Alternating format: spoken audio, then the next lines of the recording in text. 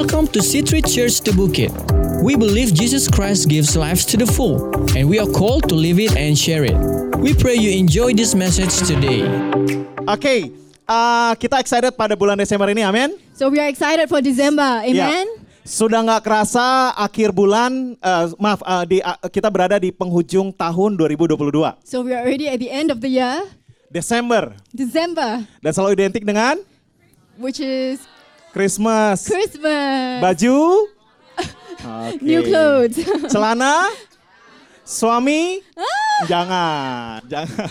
Oke, biasanya Natal itu identik dengan hadiah, yaitu barang-barang yang baru, betul? So Christmas you receive gifts. Ya, tapi inti daripada Natal sebenarnya bukan semata-mata bicara tentang hadiah. But the point of Christmas, of course, is not only gifts, yeah? Ya, karena banyak orang yang tidak bisa memiliki hadiah pada waktu Natal. Because there are many people who don't receive gifts during Christmas. Tapi bukan berarti dia tidak bisa menikmati Natal. But we can still enjoy Christmas even though. Baik, di bulan Desember ini kita akan mengambil tema yaitu Glory to the King. So the theme for December is Glory to the King. Dan selama beberapa minggu ke depan kita akan bahas tentang kelahiran Yesus, Tuhan dan Juru Selamat kita. So for the next few weeks we're going to talk about the birth of Jesus, our Lord and Savior. Dan hari ini kita akan membaca dari Matius 2 ayat 1 sampai 12. So this week we're going to read from Matthew 2, 1 to 12. Dan kita akan fokus kepada perenungan tentang orang Majus dan juga peristiwa tentang Raja Herodes. So today is the story about the Magi and King Herod. Oke, kita akan baca sama-sama, mungkin ada di layar. Oke, saya akan baca dalam bahasa Indonesia. For all of you who speak English, you can see on the screen. Oke, saya akan baca dalam bahasa Indonesia. Bagi yang bawa Alkitab, kita mulai coba biasain buka ya. Jadi bisa kasih note atau kasih highlight di aplikasi Alkitabnya atau misalnya dikasih catatan di dalam Alkitab secara fisiknya supaya kita belajar sama-sama untuk merenungkan firman Tuhan pada pagi hari ini. Oke, sesudah Yesus dilahirkan di Bethlehem di tanah Yudea pada zaman Raja Herodes, datanglah orang-orang Majus dari timur ke Yerusalem dan bertanya-tanya, "Di manakah dia, raja orang Yahudi yang baru dilahirkan itu? Kami telah melihat bintangnya di timur dan kami datang untuk menyembah dia." Ketika Raja Herodes mendengar hal itu, terkejutlah ia beserta seluruh Yerusalem. Maka dikumpulkannya semua imam kepala dan ahli Taurat bangsa Yahudi. Lalu dimintanya keterangan dari mereka, di mana Mesias akan dilahirkan. Mereka berkata kepadanya, "Di Bethlehem di tanah Yudea, karena demikianlah ada tertulis dalam kitab Nabi, dan engkau Bethlehem tanah Yehuda, engkau sekali-kali bukanlah yang terkecil di antara mereka yang memerintah Yehuda. Karena daripada mula akan bangkit seorang pemimpin yang akan menggembalakan umatku Israel." Lalu dengan diam-diam Herodes memanggil orang-orang Majus itu dan dengan teliti bertanya kepada mereka, bila mana bintang itu nampak. Kemudian ia menyuruh mereka ke Bethlehem, katanya, "Pergi dan selidikilah dengan seksama hal-hal mengenai anak itu, dan segera sesudah kamu menemukan dia, kabarkanlah kepadaku, supaya aku pun datang menyembah dia." Setelah mendengar kata-kata raja itu, berangkatlah mereka dan lihatlah bintang yang mereka lihat di timur itu mendahului mereka hingga tiba dan berhenti di atas tempat di mana anak itu berada. Ketika mereka melihat bintang itu, sangat bersukacitalah mereka. Maka masuklah mereka ke dalam rumah itu dan melihat anak itu bersama Maria ibunya, lalu sujud menyembah dia. Mereka pun membuka tempat harta bendanya dan mempersembahkan persembahan kepadanya, yaitu emas, kemenyan, dan mur. Dan karena diperingatkan dalam mimpi supaya jangan kembali kepada Herodes, maka pulanglah mereka ke negerinya melalui jalan lain.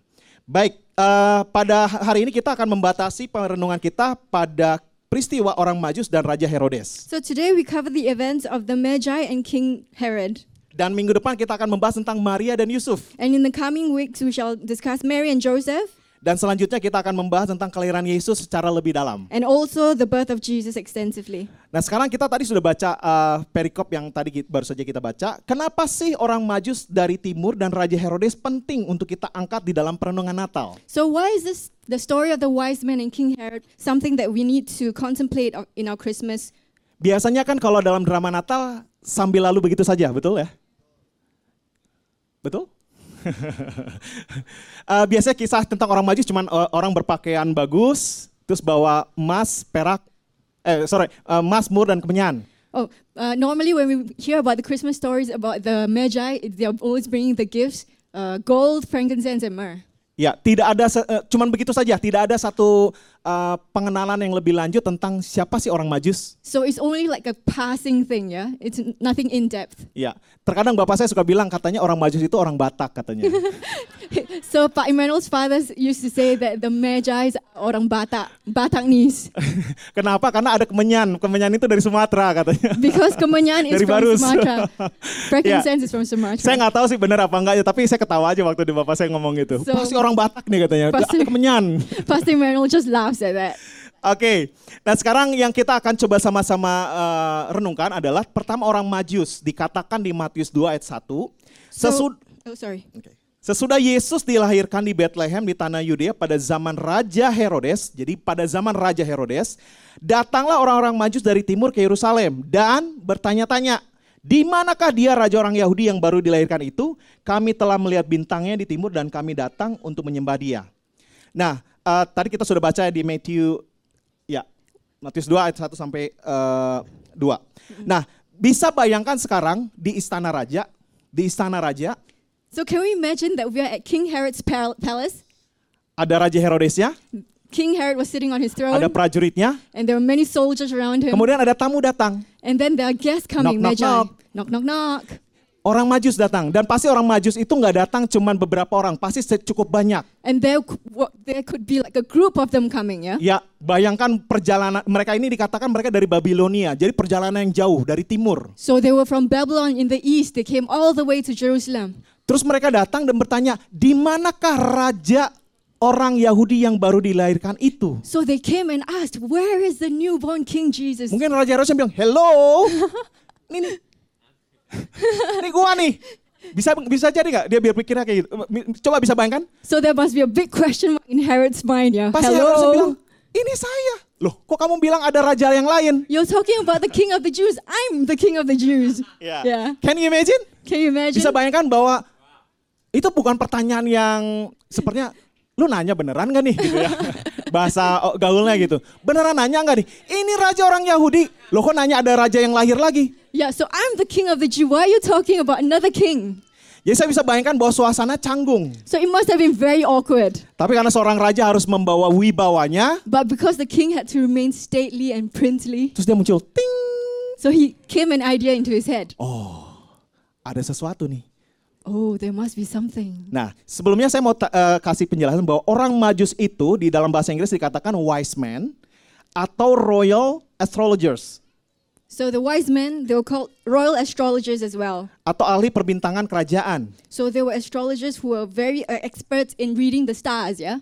Dan dalam bahasa Yunaninya disebutnya magi atau magoi. Magi or magoi. Yang dalam sejarah dikatakan bahwa itu merujuk pada kasta pendeta di Persia kuno. So they were a priestly caste, yeah, in ancient Persia, Yang mereka berasal dari Babilonia. with Babylonian influence. Dan pada waktu itu cukup banyak orang Yahudi yang dalam pembuangan di Babilonia itu stay di sana. So there was a large number of Jews, yeah, that settled in the east after the Babylonian captivity. Ada di Persia dan Arab. In Babylonia, in Persia, in Dan Arabia. dikatakan bahwa orang-orang Majus ini bisa jadi terpengaruhi oleh berita tentang tentang keagamaan Yahudi. So these Magi also seem to have been influenced by Judaism. Dan orang-orang Majus ini adalah tokoh-tokoh terkemuka dalam kehidupan pengadilan agama di negaranya. So they were prominent, yeah, in their own religious court. Menggunakan cara ilmiah atau astrologi, So they use scientific and astrological methods berdiplomatik dengan kebijaksanaan, and diplomatic wisdom, dan mencoba memahami apa yang terjadi sekarang dan masa depan. trying to understand life in the present and also how to forecast the future. Jadi dengan kata lain, orang Majus itu bukan orang biasa. So they were not normal people, yeah, they were influential figures. Dia orang yang terpelajar. They were learned and educated.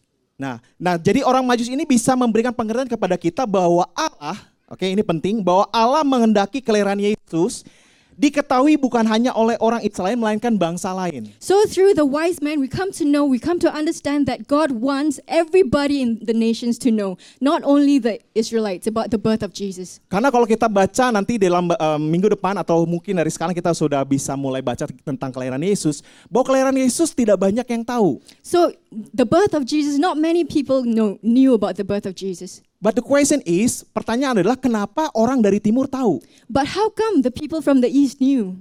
Berarti ada unsur Allah yang ingin berita kelahiran Yesus itu tersebar sampai ke bangsa lain. So we can see that there is a supernatural element. Untuk memberikan satu pesan bagi kita orang yang percaya kepada Yesus bahwa Allah bicara tentang keselamatan nggak cuma orang yang percaya kepada Dia, tapi keselamatan bagi bangsa-bangsa. So God wanted His salvation to spread throughout all the nations. Nah di ayat 10 dikatakan bahwa ketika mereka melihat bintang itu, dikatakan sangat bersukacitalah mereka. So verse 10 it says they rejoiced greatly Saya when they... percaya ada unsur supranaturalnya Tuhan yang bisa membimbing, menuntun orang Majus ini bisa melihat bintang, di mana menandakan bahwa di situ adalah bayi Yesus lahir. So God was working supernaturally when the star rose above the eastern skies, yeah? Jadi sangat bersukacitalah mereka. So they were very happy, they rejoiced. Dan dikatakan maka masuklah mereka ke dalam rumah itu dan melihat anak itu bersama Maria ibunya, lalu, ini penting, sujud menyembah Dia. So they came to the house where Jesus ate, and they came and kneeled down, they bowed down, they fell in worship towards Jesus. Jadi dalam sejarah dikatakan bahwa mereka belum tentu orang yang percaya kepada Allah Israel. So they were not people who believed in the God of Israel, yeah? Tapi mereka tahu siapa yang mereka datangi. But they knew who they came for, Jesus. Raja orang Yahudi The King of the Jews dan juga penguasa atas dunia. and also the ruler of the world. Sehingga ketika mereka lihat, mereka sujud menyembah. So when they saw Jesus, they fell down at their feet, they worshipped Him. Dan dikatakan kemudian mereka mempersembahkan persembahan kepadanya. And they brought offerings to Him. Nah dikatakan di dalam bahasa aslinya menyembah di konteks itu adalah proskuneo. So in Greek, to worship proskuneo, Itu artinya berlutut, to kneel, membungkukkan. to bow. That's proskuneo. Yes, proskuneo. Itu menyembah. Berarti dia berlutut dan menjatuhkan diri So menyembah. they knelt, they bow down, they fall in worship. Enggak cuman enggak gini. No, Not no. only like this, yeah. Dikatakan menyembah. Can you imagine? Yeah. Ya. Jadi dikatakan berlutut, membungkukkan diri dan jatuh menyembah. So they knelt, they bowed, they fell in worship. Itu adalah suatu sikap yang diberikan sebagai wujud penghormatan dan penyembahan kepada raja di atas segala raja. And this attitude, yeah, was one of respect and worship to the King of Kings. Tidak dijelaskan memang ada berapa orang Majus yang datang mengunjungi bayi Yesus. So we don't know how many exactly came. Tapi yang tercatat adalah mereka membawa persembahan yaitu berupa mur, kemenyan, dan emas. But it was recorded that they brought gold, frankincense, and myrrh. Dan pada waktu itu pun Raja Herodes tidak mengirimkan utusan untuk bisa melindungi mereka. Can you imagine? Jadi ini ada pesan yang saya mau kita coba renungkan gini. Bahwa ada, kenapa Tuhan kirimkan orang Majus dan kemudian ada satu peristiwa tentang Raja Herodes. So why did... Don't understand. Oke. Sorry. Kenapa Tuhan memberikan gambaran tentang orang Majus dan ada Raja Herodes di situ. Okay, so why did God call the wise men to come to visit King Herod? Ya, karena ada sesuatu hal yang kita bisa pelajari dari Raja Herodes juga. Because there's something that we need to learn about King Herod as well. Oke, dalam bahasa Indonesia dikatakan Matius 2 ayat 3 bahwa terkejutlah ia beserta seluruh Yerusalem ketika mendengar orang Majus itu bilang, di manakah dia raja orang Yahudi yang baru dilahirkan. So when King Herod was faced with the question, where is the King of the Jews? He was deeply disturbed, yeah? Ya, di dalam bahasa aslinya dikatakan sangat terganggu, Deeply terguncang, disturbed. He was menggelisahkan hati. shaken. Yeah, he was Jadi anxious. beneran kaget dia. Yeah. Dia beneran kaget, gelisah gitu. Yeah, he was anxious, he was disturbed, he was shaken, yeah? Jadi Raja Herodes itu terkenal dengan julukan Herod the Great, So King Herod, also known as Herod the Great, yang merupakan seorang yang ditunjuk oleh Kekaisaran Romawi, he was the appointed, yeah, by the Roman Empire to be untuk king menjadi of Raja Judea. Yudea, betul. Dan bukan berdasarkan dari garis keturunan Raja Daud. But this was in defiance, yeah, because God's decree for the Israelites was the king always had to be the lineage of King David. Ya, jadi dalam sejarah bangsa Israel, orang yang menjadi raja bangsa Israel itu harus dari garis keturunan Raja Daud. So every king had to be of the lineage of King David. Makanya dilihat di Matius 1 itu silsilah Yesus, betul? Kalau nanti dilihat di Alkitabnya Matius 1 silsilah Yesus, itu supaya kita tahu bahwa Yesus itu silsilahnya dari Raja Daud. So when we read the genealogy of Jesus, there was a kings before him. Ya, nah sekarang pertanyaannya apa sih membuat dia terkejut ketika mendengarkan orang Majus tersebut bertanya tentang di manakah dia raja orang Yahudi yang baru lahir itu? So why was King Herod so shaken? Karena Raja Herodes itu takut bahwa anak ini akan menyaingi dia sebagai raja orang Yahudi. Yes, because he was afraid that this child would rival him as the king of the Jews, yeah? Jadi Herodes itu merupakan seorang yang ditunjuk oleh Kekaisaran Romawi untuk menjadi raja. So he was appointed as the king of Jerusalem. Dan Herodes itu merupakan seorang pemimpin militer. And he was a military leader. Seorang politikus brilian. He was a brilliant politician.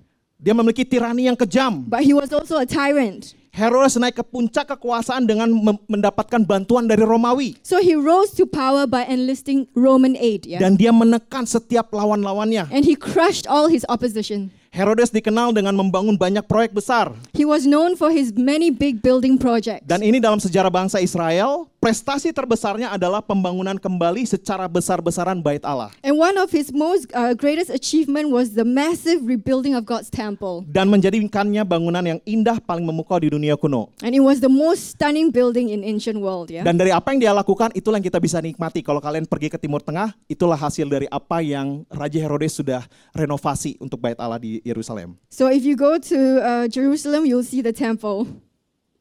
Nah, jadi bisa bayangkan tidak heran kenapa dia kaget, tercengang, atau kenapa dia terganggu dengan pertanyaan orang Yahudi. So he was massively disturbed, yeah?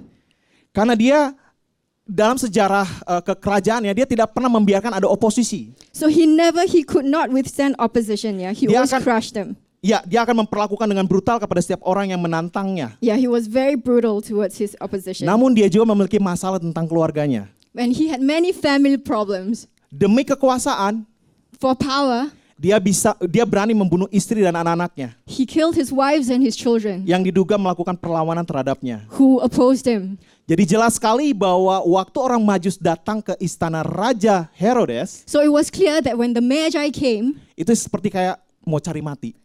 They were looking for death, yeah. They were delivering. Tapi Tuhan tidak izinkan. But God did not allow that. Dan dari kisah ini kita bisa melihat Tuhan menyatakan ada satu peristiwa yang bisa menentukan tentang kelahiran Yesus itu terjadi atau tidak. So there was an event that could impede the coming of Jesus. Yes. Nah, sekarang kita bisa melihat kembali di ayat 4. Dikatakan setelah dia mendengar apa yang dikatakan oleh orang-orang Majus tersebut, dikatakan bahwa Herodes kemudian mengumpulkan para imam kepala dan ahli Taurat. So he called for a private meeting with all the leading priests and teachers of the law. Untuk dimintai keterangan perihal kelahiran Mesias. He was asking for an explanation of the prophecy. Jadi Herodes berusaha mencari tahu kapan bayi itu yang dijanjikan itu akan lahir. He wanted to know when the baby Jesus was supposed to be born. Dan dia mencoba mengorek informasi dari orang Majus tersebut. And he was trying to extract information from the Magi themselves. Dan dia memanipulasi orang Majus dan mengatakan, kasih tahu sama saya dan saya akan datang menyembah. And he tried to manipulate them because he said, "Oh, I want to come and worship him as well. Tell me." Tapi itu semua bukan tujuannya. But that was only a guise. Karena dilihat di ayat 16. Because when you see in verse 16. Dalam Matius 2 ayat 16. Verse 16. Saya akan bacakan 16 sampai 18. Dikatakan ketika Herodes tahu bahwa ia telah diperdayakan oleh orang-orang Majus itu, karena orang Majus tidak datang kembali ke Herodes untuk memberitahukan di mana bayi Yesus itu berada, ia sangat marah. Lalu ia menyuruh membunuh semua anak di Bethlehem dan sekitarnya, yaitu anak-anak yang berumur 2 tahun ke bawah sesuai dengan waktu yang dapat diketahui dari orang-orang Majus itu. Dengan demikian genaplah firman yang disampaikan oleh Nabi Yeremia, terdengarlah suara di Rama, tangis dan ratap yang amat sedih. Rahel menangis anak-anaknya dan ia tidak mau dihibur sebab mereka tidak ada lagi. Jadi Raja Herodes sangat geram dan dia membunuh anak-anak usia 2 tahun ke bawah. So Herod was furious, yeah. So he went on a killing spree of the baby boys 2 years and under. Jadi perlu diketahui oleh kita semua pada masa itu, at that time, bahwa bangsa Israel dalam kekuasaan Roma dan juga kekuasaan Raja Herodes, the Israelites were under the rule of the Roman Empire. Mereka itu memiliki kehidupan yang tidak enak. And they didn't have a good life, yeah. Karena Herodes hanya selalu berpihak kepada Roma. Because Herod was always on the side of the Romans. Kehidupan mereka jauh dari sejahtera. They were not prosperous. Mereka ditekan dengan berbagai macam pajak. and they were under heavy taxation. Mereka dipaksa harus menyembah kaisar sebagai dewa. And they were forced to worship the Roman emperor who was considered a god. Yeah? Dan banyak orang-orang Yahudi yang mulai membaurkan budaya Romawi dengan budaya Yahudi sehingga akhirnya banyak ketidakbenaran terjadi. So this cultural assimilation was a threat to the lives of the Israelites. Serta ancaman teror serta korupsi merajalela. So they were ruled by Roman threats, terror, and corruption. Jadi bisa bayangkan bahwa di masa seperti itu, itulah yang menjadi penyebab bangsa Israel sangat menantikan kelahiran Mesias. And because of this oppression, the Israelites were eagerly waiting for the Messiah Untuk memberikan harapan dan kemerdekaan to give them hope and independence yang bisa membangun kembali bangsa Israel. that can raise them up again as a nation. Anda bisa pahami? Bisa Yes, pahami? yeah, Yes? yes. Oke, nah apa yang kita bisa pelajari dari perikop yang kita baru baca ini? Orang So- Majus dan Raja Herodes. So what can we learn from the passage above? Yang pertama adalah orang Majus. The first is from the Magi. Saya renungkan bahwa orang Majus itu dia mungkin bukan orang yang percaya, The Magi may not be believers in the God of Israel, yes, tapi dia melihat tuntunan Tuhan. but they were under the guidance of Jesus, of Bahwa God, ada seorang bayi yang akan lahir that Jesus was going to be born, yang menjadi penguasa atas dunia, who becomes the ruler of the world, yang membawa keselamatan bagi dunia. and will bring salvation to the world. Dan dia obey. And they obeyed. Mereka taat.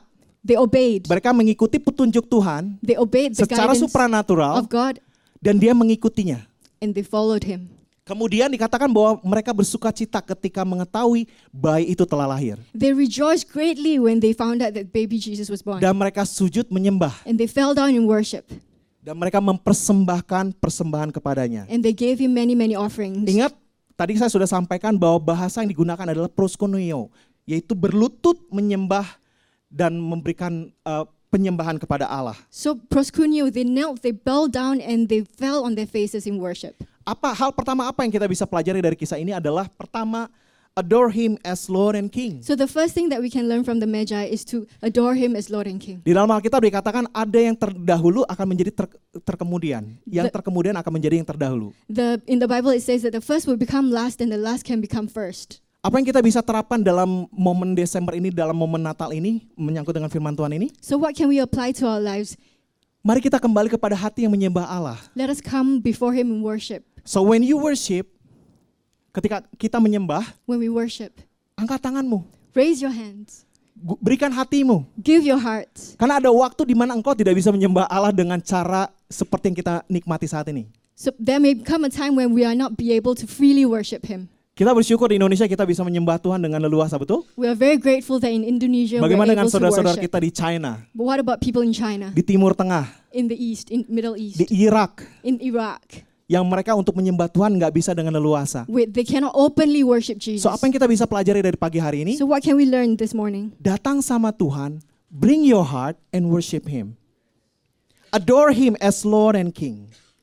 Agungkan Dia, muliakan Dia sebagai Tuhan dan juga Raja. Magnify him, glorify him as king. Dikatakan di dalam Roma 12 ayat 1 bahwa kita harus mempersembahkan tubuh sebagai persembahan yang hidup, kudus, berkenan dan yang berkenan kepada Allah. Jadi nggak perlu bawa emas, perak, dan kemenyan. Tapi dikatakan persembahan kita yang berkenan kepada Allah adalah persembahan yang hidup, yang kudus, yang berkenan kepada Allah, dan itu adalah ibadahmu yang sejati. So in Romans 12:1 it says that be a living and holy sacrifice because that's the kind that he will find acceptable. Itu adalah ibadahmu yang sejati. So that is your true worship. Ketika engkau memberikan persembahan tubuhmu sebagai persembahan yang hidup, That you offer your bodies as living sacrifices to yang him, berkenan kepada Allah. and we will be acceptable to him. Jadi yang pertama apa? Adore So the Him first as Lord and King. Adore him as Lord and King. Agungkan Dia sebagai Tuhan dan Raja. Magnify him and glorify him as king. Yang kedua adalah, ini penting tentang apa yang kita pelajari tentang Herodes. Herodes itu bicara tentang antusiasme di luar Tuhan. So secondly, we're talking about the spirit of Herod, Arogansi, talking about arrogance, kepalsuan, about falsehood, menghalalkan segala cara, and who is willing to do anything for power, ketamakan, greed, kekejaman. cruelty, Dia bahkan mengorbankan keluarganya demi ambisi pribadi. willing to sacrifice even his family for his ambitions. Apa yang kita bisa pelajari dari itu semua? What can we learn from King Herod? Yang kedua adalah repent and walk away from the spirit of Herod. Repent and walk away from the spirit of Herod. Bertobat dan menjauhlah dari spirit of Herod. Yes. Di dalam ayat 16 dikatakan bahwa dia mencoba menggagalkan rencana Allah tentang keselamatan dunia, betul? He tried to impede the God's plan for salvation in this world, by killing the babies. Dengan cara membunuh bayi-bayi. Can you imagine? So spirit of Herod is talk about dia berbicara tentang dia mau menggagalkan rencana Allah. He wanted to destroy God's plan, Mengatakan tidak sama apa yang dari Allah. He wanted to refuse anything that has got to do with God. Itu adalah spirit of Herod. That's the spirit of Herod. Jadi apa yang harus kita lakukan? So what must we do? Coba lihat sama diri kita sendiri. Let's take the time to reflect on Apakah ada dalam diri kita yang coba katakan tidak sama Tuhan? Is there anything within us that says no to God? Apakah ada dalam diri kita satu ambisi yang nggak benar? Is there ambition in our lives? Ada satu nafsu yang sulit dikendalikan. Anything lustful that's difficult to control? Mungkin ada di antara kita yang mencoba menjauh dan mematikan potensi yang Tuhan udah berikan. Many of us, maybe we are shutting off the call of God upon our lives. Mungkin ada kita yang coba malah lari daripada panggilan Tuhan. We are running away from the call of God in our lives. Mungkin kita menyadari bahwa kita sombong nih. Maybe we feel like we are arrogant. Kita mengandalkan hikmat dan kekuatan kita. We depend on our own wisdom. Kita merasa kita mampu lakukan segala sesuatu sendiri. We feel like we can do everything on our own. Bahkan mungkin kita merasa bahwa kayaknya saya nggak butuh Tuhan nih. And maybe we think, maybe I don't need God. Atau mungkin dari kita merasa bahwa kita bisa ada saat ini karena kekuatan kita. Maybe we are here only because we are strong by ourselves. Dan spirit of Herod itu bicara juga tentang melakukan sesuatu untuk Tuhan tapi tanpa Tuhan. The spirit of Herod is also talking about doing things for God but without Him. Kenapa? Karena Raja Herodes membangun. Can you imagine? Ini satu hal yang mulia, betul kan? Because King Herod rebuilt the temple. Merenovasi bait Allah. Itu satu hal yang mulia, betul? He rebuilt the temple and that was good. Tapi tidak dengan Tuhan. But it was without Jadi God. apapun juga yang kau lakukan, So everything that you do, yang terlihat baik, that looks good, yang terlihat melayani Tuhan, that looks like you're jika serving engkau Jesus, tidak melibatkan Tuhan, if you don't involve God, itu nggak memuliakan Tuhan. it doesn't glorify God. Jadi kalau misal ada itu dalam diri kita, hari ini kita mau bertobat. So let's repent today of that attitude. Thanks so much for joining us today on this podcast. We hope you are inspired with this message. For more information about our church and our program, please visit citridebukit.com.